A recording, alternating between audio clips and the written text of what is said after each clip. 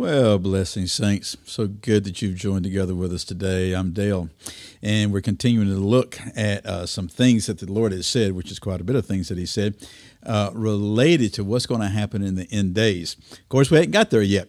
We're going to be looking at Matthew 24 and 25, the Olivet Discourse, but we're actually sort of setting the context of it, and we're looking at what happened with Jesus, because at the beginning of Matthew 24, you see Jesus coming out of the temple. Well, what happened in the temple? And we're finding that out when we look at chapters 21 and 22. He comes into the temple, and he's confronted with all sorts of things. The people are saying, the religious rulers are saying, well, by what authority do you do this thing, okay? And then the Pharisees sent out a group of people with the Herodians, and they showed him a coin and said, hey, is it right for us, lawful for us to pay a poll tax to Caesar? And that's when Jesus came back with that great, great line when he said, render to Caesar the things that are Caesar's, and to God the things that are God. And the people were amazed. And the ones that are trying to set him up, the religious rulers, were getting very, very frustrated. So we're in Matthew 22, and in verse 23, we read this.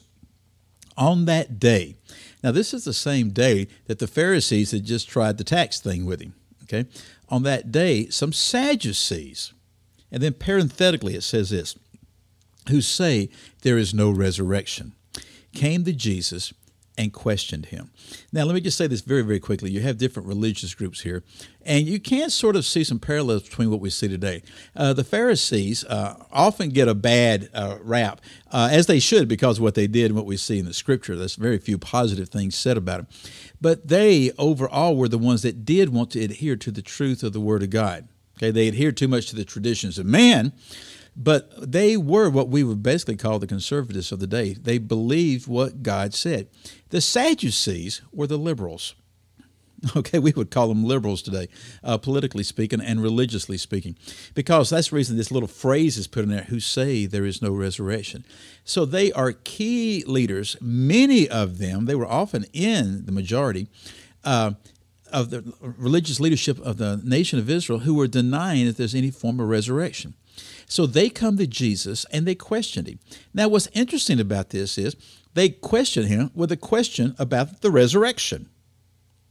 And so that tells you from the very beginning that their premise is being used to set Jesus up and to trip him up.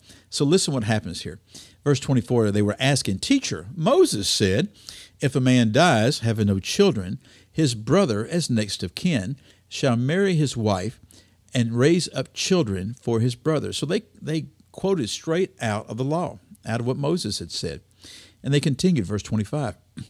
Now, there were 7 brothers with us, and the first married and died. Now, let me just stop here a second. I find this interesting because the Sadducees, they were very, very smart now.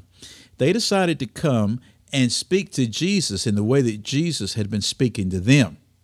He'd been talking to them with parables, speaking to them in parables. So now they come back in a parable-like story with him, seeking to entrap him. So now there were 7 brothers with us, and the first married, and he died, and having no children left, his wife to his brother. So his wife was left to his brother because he had no children. Verse 26. So also the second, and the third, down to the 7th. Last of all, the woman died. So the picture is this woman married, apparently, an older brother. He died. The next brother took her because they had no children. He died. The next brother took her because they'd had no children. All the way down through 7 brothers, had no children with any of them. And then they asked this. In the resurrection, verse 28, therefore, whose wife of the 7 will she be? And then I love this last little thing they said. For they all had her. Can't you just hear the dripping, snarky attitude and lips?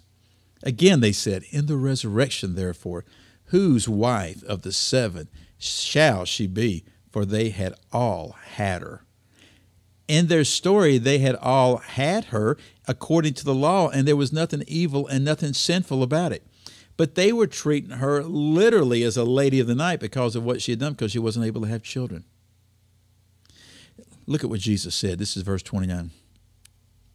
This right here is one of the most profound verses in all of Scripture, at least in my mind.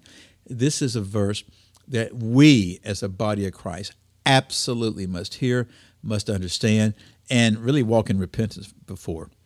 Verse 29, but Jesus answered and said to them, you are mistaken, not understanding the Scriptures nor the power of God. That right there would have caused an E.F. Hutt moment. There would have been total silence. These folks knew the Scriptures better than we could ever imagine, memorizing huge portions of it, spending hours and hours and hours every day except the day of the Sabbath, studying the Scripture. And Jesus tells them at the very beginning, you're mistaken. How are they mistaken? You don't understand the Scripture. How else are they mistaken? You don't understand the power of God. I think that's a major problem within the body of Christ today. I think it's a major problem in most of our churches, that we are mistaken because we don't understand the Scripture and we don't understand the power of God. There'll be places where the Scripture's taught a lot and it's preached, and hallelujah, that is wonderful, okay, and that's great, and they have tremendous understanding of it, but they'll deny the power of God. There's other places where the power of God moves because the people trust the Lord, they believe by faith, and there's amazing things that happen, and yet they don't know the Scripture. I think that what's going to be happening in the end times and the end days, which we are in right now, is that there's going to be a coming together of the Word of God, the Scriptures, with the power of God in a way that we have never seen before. And I mean that even including the first century church. I believe the Lord desires to do that if we would simply let Him. Now, let's finish the account here. Verse 30, Jesus continues on, and He clarifies it. For in the resurrection, they neither marry nor are given in marriage, but are like angels in heaven. So He's sort of giving us insight of what it's going to be like when we get to heaven. But then He deals with what their real problem was. Verse 31, He continues on, but regarding the resurrection of the dead. In other words, I know that you guys don't believe in the resurrection from the dead. So let me just clear this up for you. Regarding the resurrection of the dead, have you not read what was spoken to you by God? Verse 32, I am the God of Abraham and the God of Isaac and the God of Jacob. He is not the God of the dead, but of the living. What could the Sadducees see? I mean, what could they do? Because what Jesus just said, He quoted the Scripture back at them, and the Scripture says, hey, I am, and that's the Lord God, I am the God of Abraham, the God of Isaac, the God of Jacob. He didn't say, I was the God of them. He said, I am. And He says, God is not the God of the dead, but He's the God of the living. Jesus is saying they are still alive. What was the response? Sadducees had been silenced. You'll see that in a couple of verses next time. Verse 33, when the crowds heard this, they were astonished at His teaching.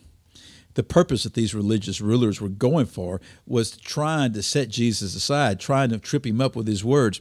But the more they did it, the more the people fell in love with Him, the more in awe of Him they were, the more they saw that He spoke the truth. Same happens to us today if we pay attention, okay?